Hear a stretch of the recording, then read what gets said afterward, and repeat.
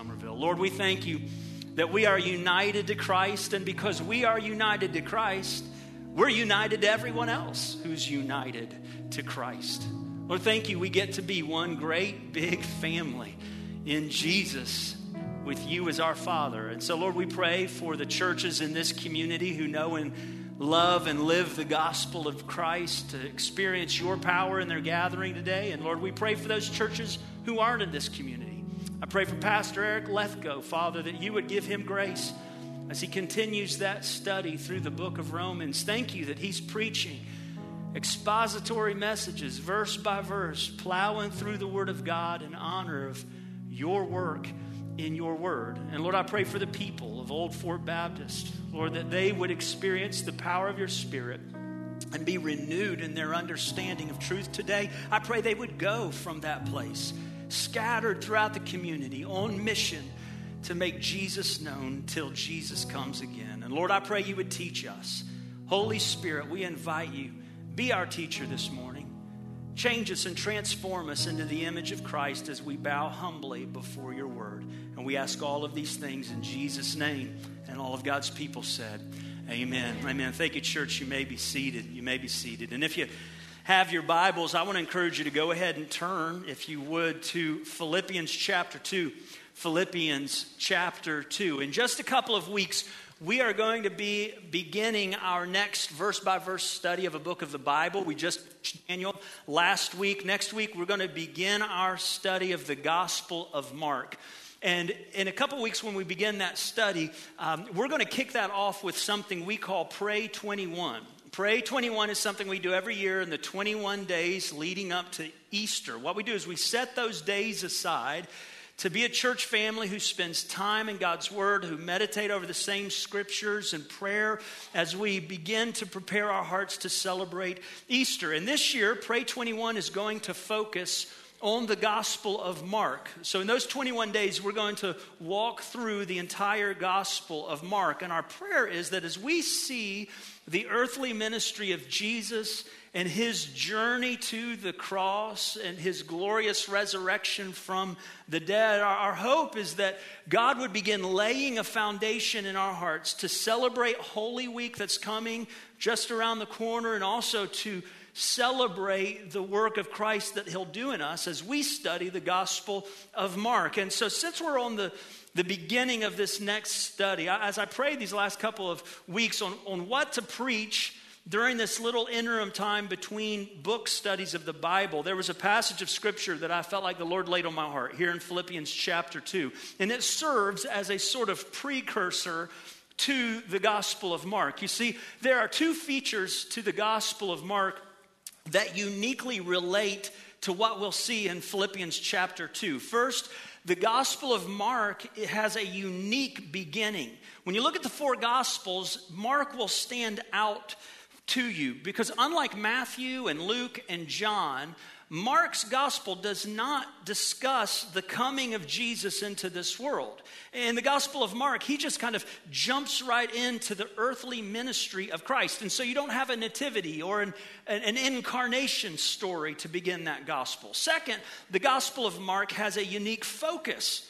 You see, Matthew is a gospel written primarily for the Jews and uniquely focuses on Jesus as Messiah and King of the Jews. Luke is primarily written to the Gentiles and uniquely focuses on Jesus as the Savior who seeks and saves the lost from all the nations. The Gospel of John uniquely focuses on Jesus as God, the deity of Christ. And the unique focus of Mark is that Jesus is our suffering servant. One of the key verses of the Gospel of Mark is chapter 10, verse 45. It says, "For even the Son of Man came not to be served, but to serve, and to give his life as a ransom for many." What we'll see in the months ahead, and I've got to tell you guys, you think we were in Daniel for a while? I have no idea how long Mark is going to last. But we're going to see over the next year or so that Jesus Christ came to this earth, and he decided by his grace and for his glory to serve us. To serve us by sacrificing himself to save us.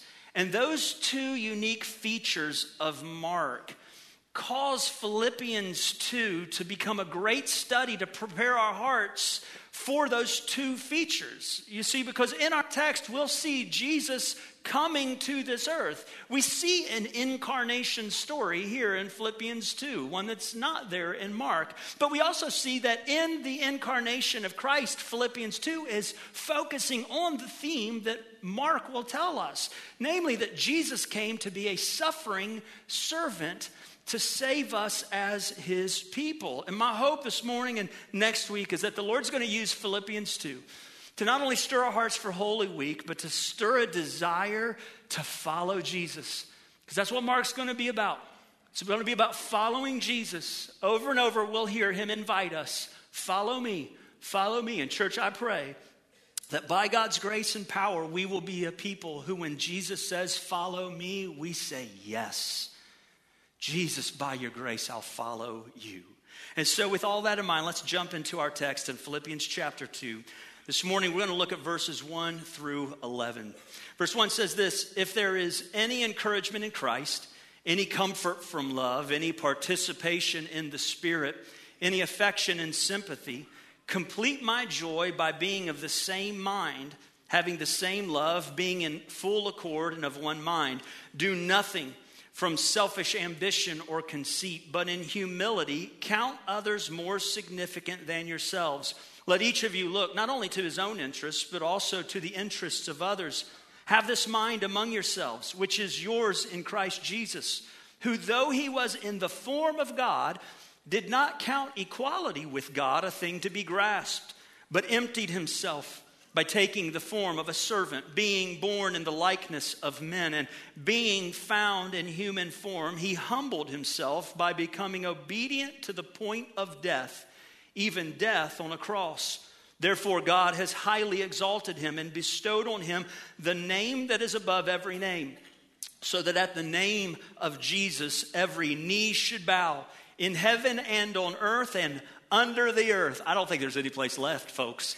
Everyone, everywhere will bow and confess, every tongue, that Jesus Christ is Lord, to the glory of God the Father. What an awesome passage of Scripture. I love this passage of Scripture. But here's the reality. Since we haven't been studying the book of Philippians, I think it's important for me to just kind of give you a little bit of information and kind of unpack especially these first few phrases so that we can understand Paul's message to these Philippian believers. And so let me just give you a little bit of insight. In chapter 1 of this letter to these Christians, Paul has told the believers in the city of Philippi that he rejoices every time he thinks about them. Because when he thinks about them, he has joy. He has joy because he is confident that God began the work of saving them. He was there. He had a front row seat when the church of Philippi was first established. Paul was the one who actually led the very first Christians in this city to a saving relationship with Jesus. And so Paul has a unique vantage point.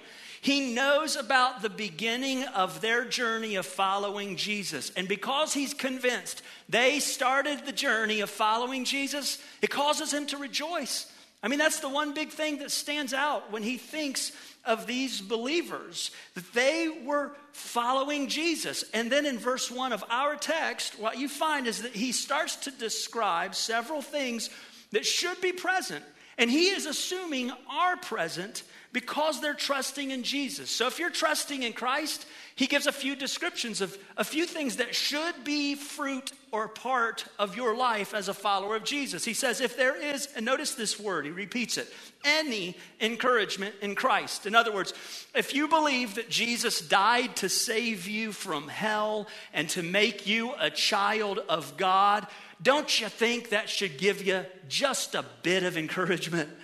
You should be encouraged that Jesus has saved you from hell and made you a child of God. He says, if there is any comfort in love, if you believe that God loved you in a way that he gave his own son, Jesus, to go to the cross and die in your place, if you believe that you are loved by that gospel love of Jesus, you should be comforted. No matter what's going on in your life, it should comfort you in some way to know you are loved by God. He goes on to say, if there's any participation in the Spirit. In other words, if you have been born again, you need to know it's only by the power of the Spirit that you have been born again.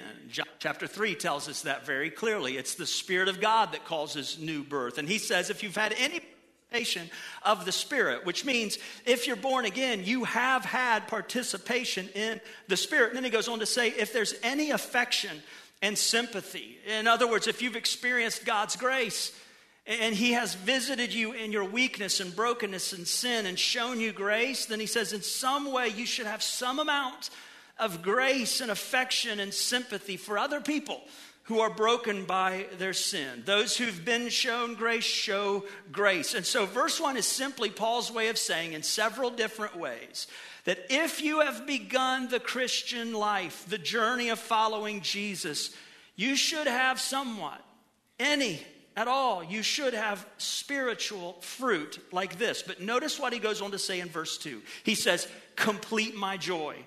Paul is saying, listen, I have joy, chapter 1, in knowing you started your journey of following Jesus. But I am not fulfilled in my joy just because you started following Jesus. He says this, his joy will only be complete as he sees them growing and maturing in their journey with Jesus Christ. He doesn't have full joy in the beginning of their journey with Christ. He has mature full joy when he sees them growing and continuing and maturing in their journey with Christ. When Emily and I welcomed each one of our 3 children into this world, I don't think I have to tell you, we rejoiced at their birth, okay? I rejoiced. I don't know how to dance, and as an independent Baptist, I was genetically engineered not to be able to dance growing up. It was a sin for us, and so I'm dealing with the hand that I'm dealt. But I danced a little jig in those hospital rooms, and I would do this for you today, but it would embarrass my wife and children completely. We rejoiced over their birth, but you can imagine, our joy was not complete simply to see our children born. Our joy increased as we've watched them grow. Like when our children grew and matured to the place where they graduated from diapers, oh Lord. There was that. Oh, thank you, Jesus. I just got a raise. This is so wonderful. We rejoiced, right? When they started to be able to talk and tell us what was going on inside of them. And we didn't have to just guess and start throwing pacifiers and blankets and bottles at them to try and figure out why they were crying. We rejoiced that we could communicate with our kids. Now that my children have started driving, we have stress. Pray for your pastor.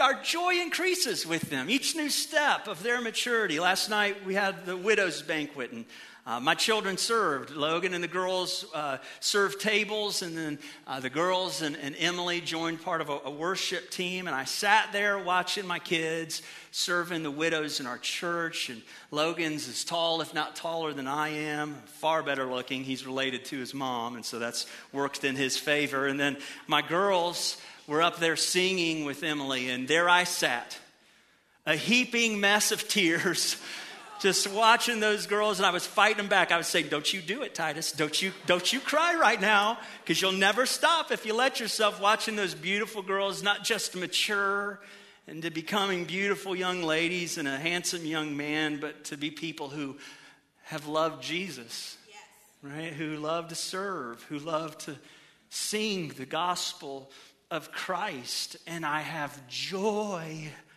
that I didn't have at their birth, because I'm watching them grow and mature into who Christ wants them to be. And that is the dynamic that Paul is referring to here. He's not saying his joy is complete because they have a spiritual heartbeat. If there's any of these little things that should be present in everyone, present in you, my joy is complete. He says, my joy is complete when I see you growing and being strong, and your heart is beating with passion for Jesus. And what is the indicator that he gives to us that they are growing in spiritual maturity. How do we know? What do we point to as an indicator of spiritual maturity? Is it how much they give to the church? Is it how much Bible knowledge they have? Is it how many books they've read or Bible studies they attend every week? Well, look what he says in verse 2. He says, complete my joy by being of the same mind, having the same love, being in full accord and of one mind. Here's what he tells us. Spiritual maturity is expressed in unity. He says it's a unity of mind. He says being of the same mind. That means we should be united because we know and believe the same truth. The truth about Jesus in the gospel. Then he says we should have unity of heart, not just mind, having the same love, he says. That means we should have a love for Jesus that unites us to one another, a love for Jesus that begins to develop a love for one another. If you love Jesus and I love Jesus, then why would we hate one another? Right? I don't know, get on Twitter, I'm sure it'll tell you, because that's what seems to be happening. He says, no, it should not be.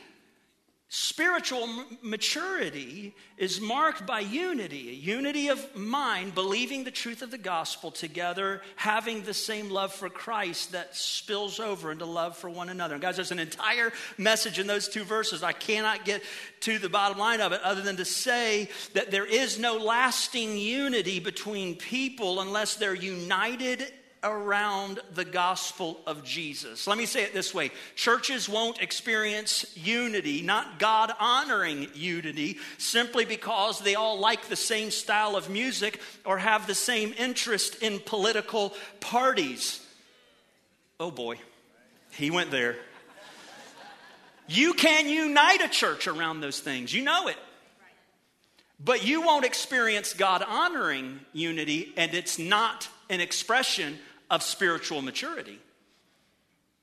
Boy, I got an amen out of that. I was surprised. There was only 4 amens, but it was an amen nonetheless. Marriages won't experience God-honoring unity just because husband and wives share the same kids or have the same preferences.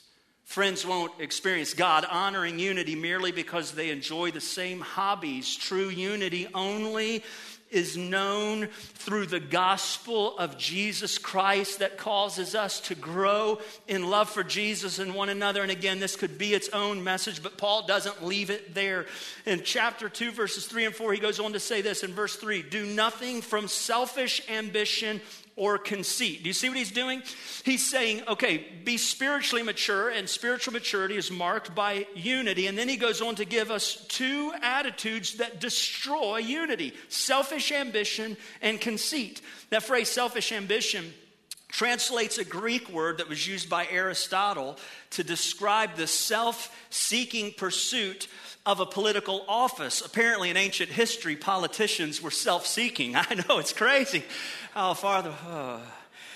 Guys, it's the description of somebody who's using and leveraging every opportunity they can to make themselves look good, to advance their own agenda. This is the spirit I call the spirit of I want my own way. It's what goes on in our heads when we think that the thing we need the most is the thing we want the most. And we begin to see the people in our lives as ways or means to get what we want. That's selfish ambition. The word conceit is also translated in some versions as vainglory. It just means worthless or empty glory. It's what happens when we exalt anything that's not ultimately glorious. And the only person who is ultimately glorious is Jesus himself. Only Jesus is worthy of ultimate glory. And so the primary thing that causes us to engage in vain or empty glory is when we glorify something that isn't Jesus, or we exalt something that isn't Jesus, namely ourselves. That's what it means to be conceited. It means that we have elevated ourselves to a place where we want our own glory. It's the spirit of I want my own glory. It's what goes on us when we want other people to put us a place above themselves. And here's what we need to know, church. Those 2 things destroy God-honoring unity. Marriages are destroyed by selfish ambition and conceit. Husbands or wives who see their spouse as a means to get what they want. And there are many spouses who see their spouse as nothing more than a means to get what they want. They put themselves and their desires above their spouse and their needs. And you know what it does? It rips the marriage apart. Families are destroyed by selfish ambition and conceit. Parents or children try to manipulate each other in various ways, whether it's compliments or a barter system that's unspoken. If I do this, you'll do that. They put their desires, though, and their interests ahead of each other, and it rips their family apart. Churches are destroyed by selfish ambition and conceit. Pastors, people alike, see the church as a means to get what they really want, and they allow their consumeristic greed and self-centeredness to put their own interests ahead of others, and it rips the church apart. Listen, back in the mid-1980s, there were two ships who collided and sunk in the Black Sea off the coast of Russia. Hundreds of passengers lost their lives as those ships sank in the icy waters below. And it was a tragedy, no doubt a tragedy. But that tragic event became even more grievous when the public learned the cause of the shipwreck. It wasn't a technology problem like a radar malfunction. It wasn't a natural issue like thick fog. The cause of the collision was human stubbornness. You see, each captain was actually aware of the other ship's presence. Both of them could have steered clear, but according to news reports, neither captain wanted to give way to the other because each captain was convinced their ship deserved to have the right of way.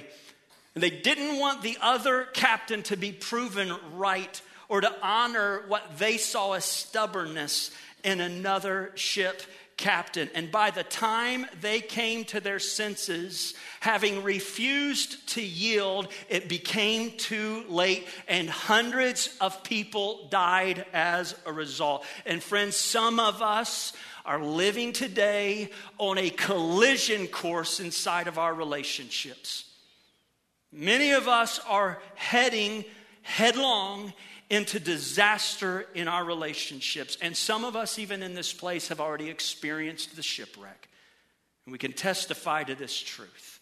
Selfish ambition and personal conceit in our relationships will destroy God-honoring unity and leave our lives shipwrecked in the waters of life. So the question becomes, how do we avoid that crash? How do we avoid losing our marriage or our families, our children, our church relationships before it's too late? Keep reading in verse 3. He says, but in humility, count others more significant than yourselves. Let each of you look not only to his own interests, but also to the interests of others. Here's what he says. Humility is the key to unity. Humility is what happens when we lay aside selfish ambition and conceit and we begin to count other people and their needs as more important than ourselves. When my family goes on road trips, which we try to do once a year, you need to know this.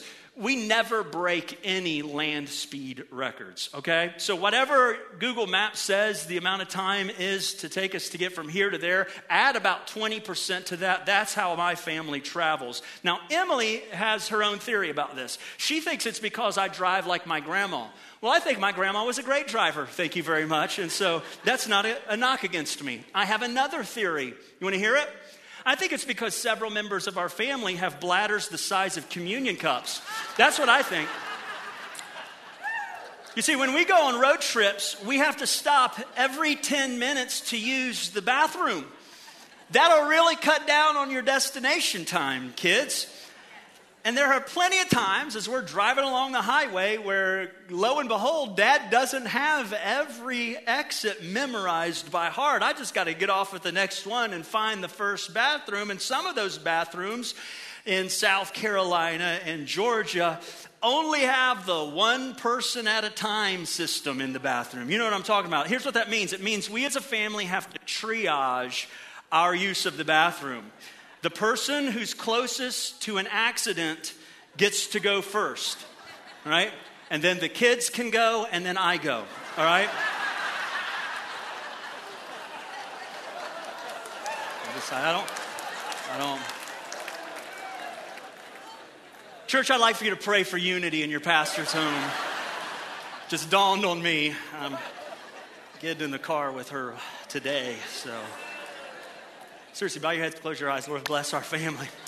Here's the deal. In a very weird but real way, that's what Paul is talking about here. That's how he's characterizing humility. Here's what he's saying. Humble people live like other people, and their needs are in line ahead of them. That's just how you live. Now, it's not saying that you should spoil your kids by saying everything they ask for is in line ahead of groceries and everything else. A few years ago, my son Logan wanted to get these virtual reality goggles. And I told him, I don't know, a dozen times, felt like 1,000. No, we're not getting those. We're just not getting those. Well, we were getting ready to actually take a road trip. He and I went to Walmart, and we passed by one of those dreaded end caps on Walmart that has 1,000 of those toys displayed for one very low rolled back price, apparently. And as we go by, Logan says to me, "Dad, those goggles, and look at that price." Now, I told him about 1,000 times, no, you're not getting those, buddy. You're not getting those glasses. He asked me, and I leaned down, and this was a dramatic parental moment. Logan probably still remembers it. I leaned down and I said, "I would rather die than get you those goggles." And if you were there, you'd have seen me. I said, "It'll ruin you. It'll ruin you, son." And I'm crying, and it'll ruin you to think you get everything you want in life. That's not how it works. Putting other people in front of you in line doesn't necessarily mean you yield to every whim or want. I still haven't bought him virtual reality goggles, just FYI. I would rather die. But anyhow, when we say we put others' needs ahead of ourselves, that's not the same as saying that we are held captive in a way that would spoil our children when they want something that wouldn't be good for them, or that we are called to give into abuse or manipulation at the hands of sinful people. That's not good for people. It's not their good to let them destroy themselves or the lives of others around them. Putting others' needs ahead of yourself is thinking in terms of what the Bible says is best for them and being willing to do that ahead of getting your own way, which sometimes mean you have to sacrifice your vain glory to put their best ahead of yourself, because they won't like you when you do. Right? You got to be willing for your kids. Parents, here's a little tip, a little tidbit for you. You're not trying to be your kid's best friend.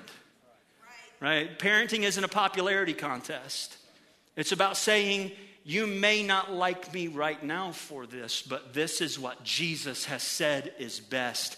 And I love you more than I love my reputation, in the sense of you thinking that you getting your way is my way of serving you. However, with that caveat, humble people live by putting the needs of those around them in line ahead of them.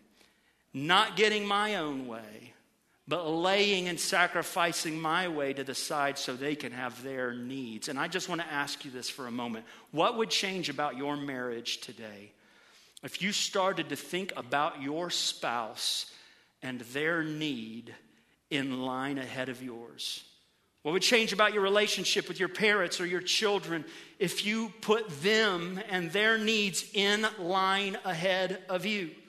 What would change at work or your school if you put coworkers and classmates or your neighbors when you go home and their needs ahead of line in front of you? What would change about our church family if when we came to our gathering, our first concern wasn't, what's my preference?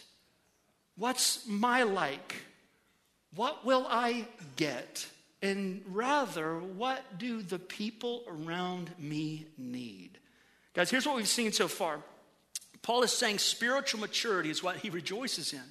And so the expression of spiritual maturity is that it's expressed in unity and that it's preserved by humility. But that should beg the question, okay, so how do we cultivate a heart of humility? I mean, how do we lay aside our selfish ambition and our self-centered pride? How do we do it?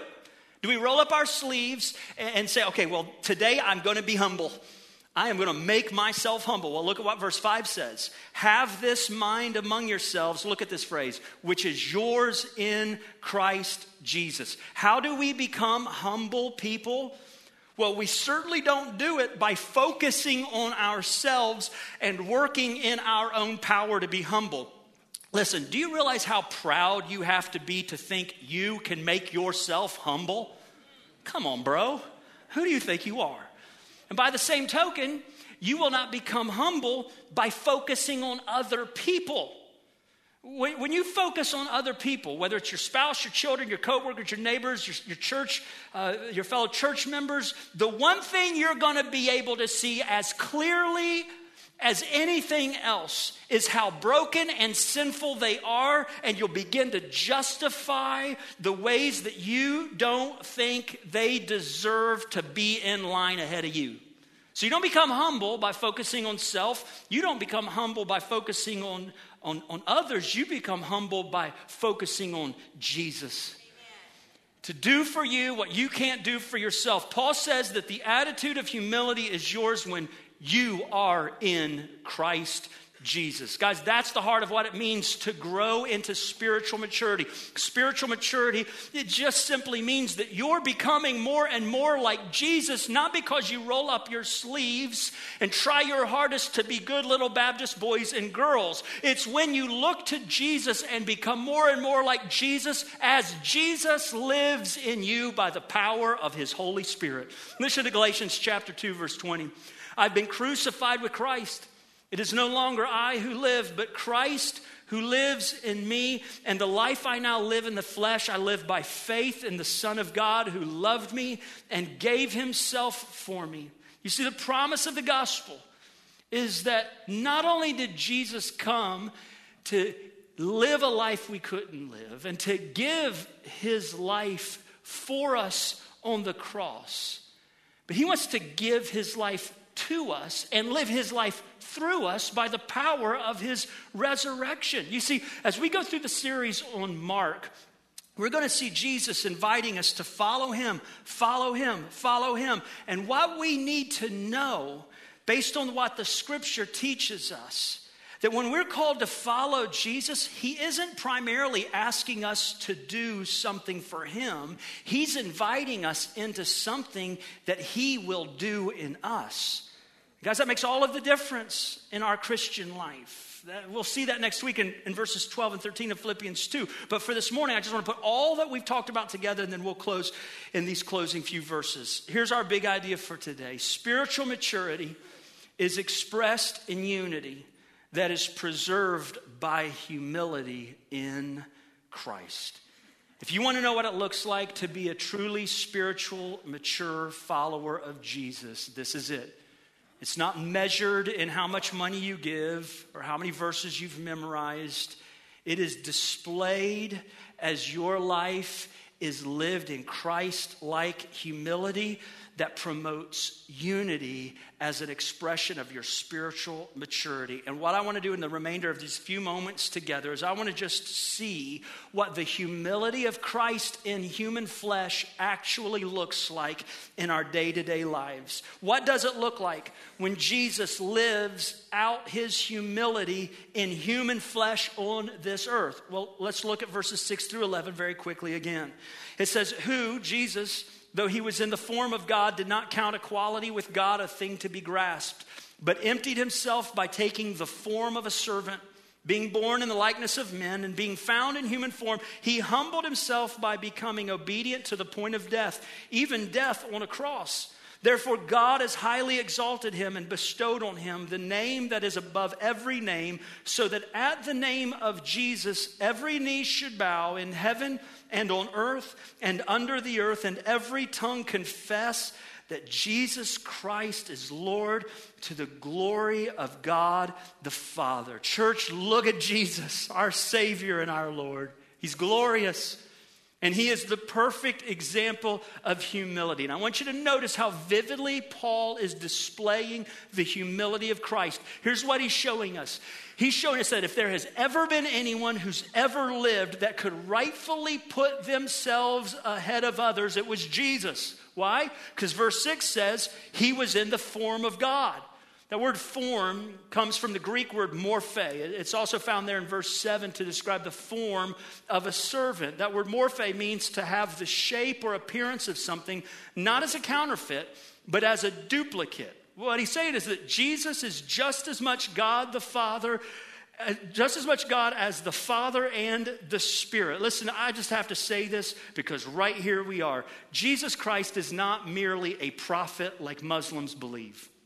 And Jesus Christ is not merely a great teacher like Buddhists believe.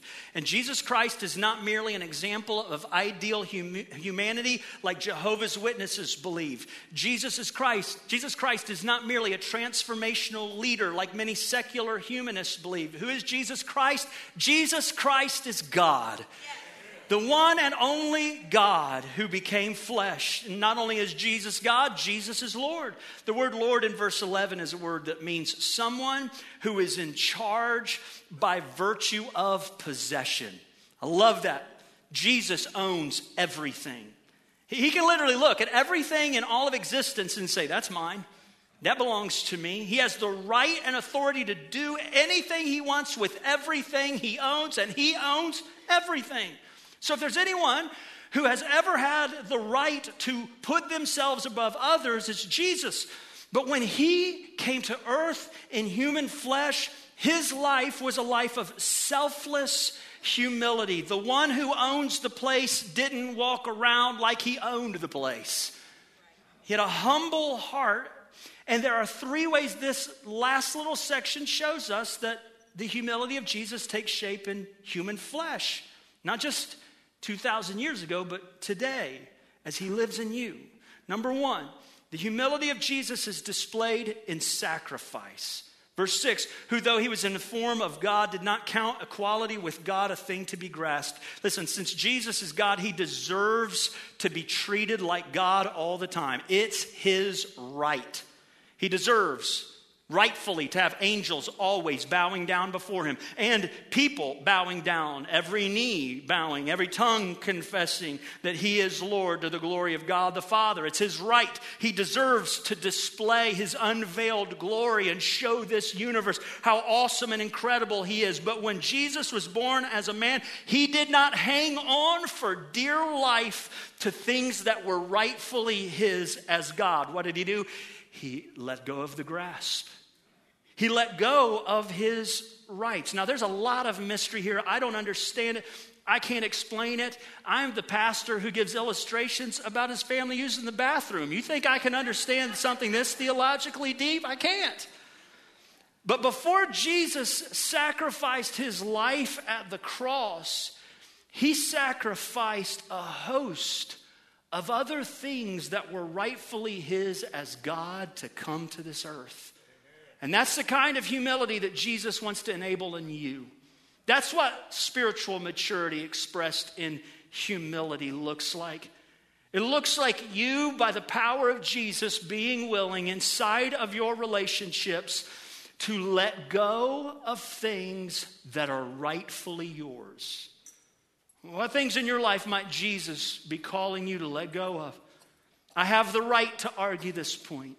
I have the right to demand my next place in line. I have the right to spend my money this way. I have the right to engage in this hobby every week. I have the right to do this. I have the right. It's my right. What right is Jesus calling you to sacrificially lay aside? If you want to live in Christ-like humility, then you have to die to the mindset that holds on to what you think are your rights. And Jesus is calling you to that. And I don't know what it looks like, but Jesus does. The humility of Jesus is displayed in sacrifice. Number two, the humility of Jesus is displayed in service. Verse 7, but emptied himself by taking the form of a servant, being born in the likeness of man. Guys, when Jesus came to this earth, he came not to be served, but to serve. He knelt down at the feet of his disciples. He washed their feet. He took the lowest place of service in any Jewish household. He got filthy in the mud with those disciples' dirty feet because he was a servant who lived to lay his life down in service to others. And guys, you don't need a lot of explanation on that point. What we need is a heart filled with faith, Holy Spirit power, and obedience that simply says this: Jesus, how are you calling me to serve the people in my life today? What does your spouse need today? Will you, by the power of Christ, serve your spouse today? What do your children need today? Will you, by the power of Jesus, serve your children? What do your friends, your neighbors, your coworkers, your classmates need from you this week? How might Jesus be calling you to serve them today? And will you simply, in faith and obedience, obey Christ? That brings me to the third thing. Humility of Jesus is not only displayed in sacrifice and service, it's displayed in submission. Verse 8, it says, "And being found in human form, he humbled himself by becoming obedient to the point of death, even death on a cross." Guys, even though Jesus is God in his humility, he submitted to the will of God the Father. His heart's desire was to not just have his way in his life, but to have God the Father's way. John 6:38, Jesus said, "For I have come down from heaven not to do my own will, but the will of him who sent me." Guys, the kind of humility Jesus empowers in our life is a humility that yields to the will of God. In other words, here's what it looks like. You today setting yourself before God and saying, "God, my life belongs to you. It belongs to you. I and everything I have, including my rights, including my next place in line, including my dreams, including my plans, including my hopes, belong to you. I am yours. What would you have me to do?" And let me just ask you, friend, is that the condition of your heart today? Jesus, I belong to you. So this decision is yours, not mine. This life is yours, not mine. My future is yours, not mine. My time is yours, not mine. My money is yours, not mine. My relationship, my family, my career is yours, not mine. Jesus, I belong to you. Let me ask you this. What part of your heart have you been keeping back from God? Your first step of humility is the act of submission to acknowledge that God is God and you are not. So your life belongs to him. Would you bow your heads and let's make our prayer this morning. And as we spend just a moment in reflecting in prayer, if you've never placed your faith and trust in Jesus, right now, would you call on Jesus to save you? By faith, acknowledge that Christ came as a servant to give his life for you at the cross. And that by his sacrifice, he made a way for you to be forgiven of all your sin and restored to God. And would you call on Jesus by faith? Jesus, save me. I'm a sinner. And I believe you are my Savior. Call on Jesus to save you. For those of you who would say, "I believe that Jesus is my Savior," are you living like Jesus is your Lord? What part of your life have you yet to lay down in humble submission before the Father? To say, "God, this belongs to you." Whatever it's a decision, a circumstance, a dream, acknowledge it belongs to him. What would he have you do?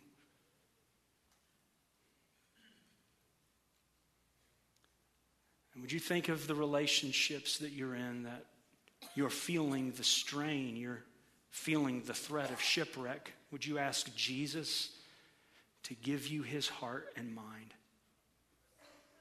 That he would teach you and empower you by his Spirit to live with humility inside of that. To be willing to yield. to have the Word and the Spirit inform what is good for that person. By His grace to do it. Father, we thank You for Your Word. We thank You for Jesus. Father, we pray that we would be people who follow Christ, not just beginning that journey with Jesus, but having the fullness of joy that comes from maturing and growing and continuing that journey with Jesus. God, fill our hearts, I pray, with humility. Empty our lives, I pray, of pride. Cause Christ's life to be formed in us by the power of Your Spirit, that, Lord, we would kneel before others today in sacrifice, in service, in submission to the glory of Christ who lives in us. Lord, we ask all of these things in Jesus' name. Amen.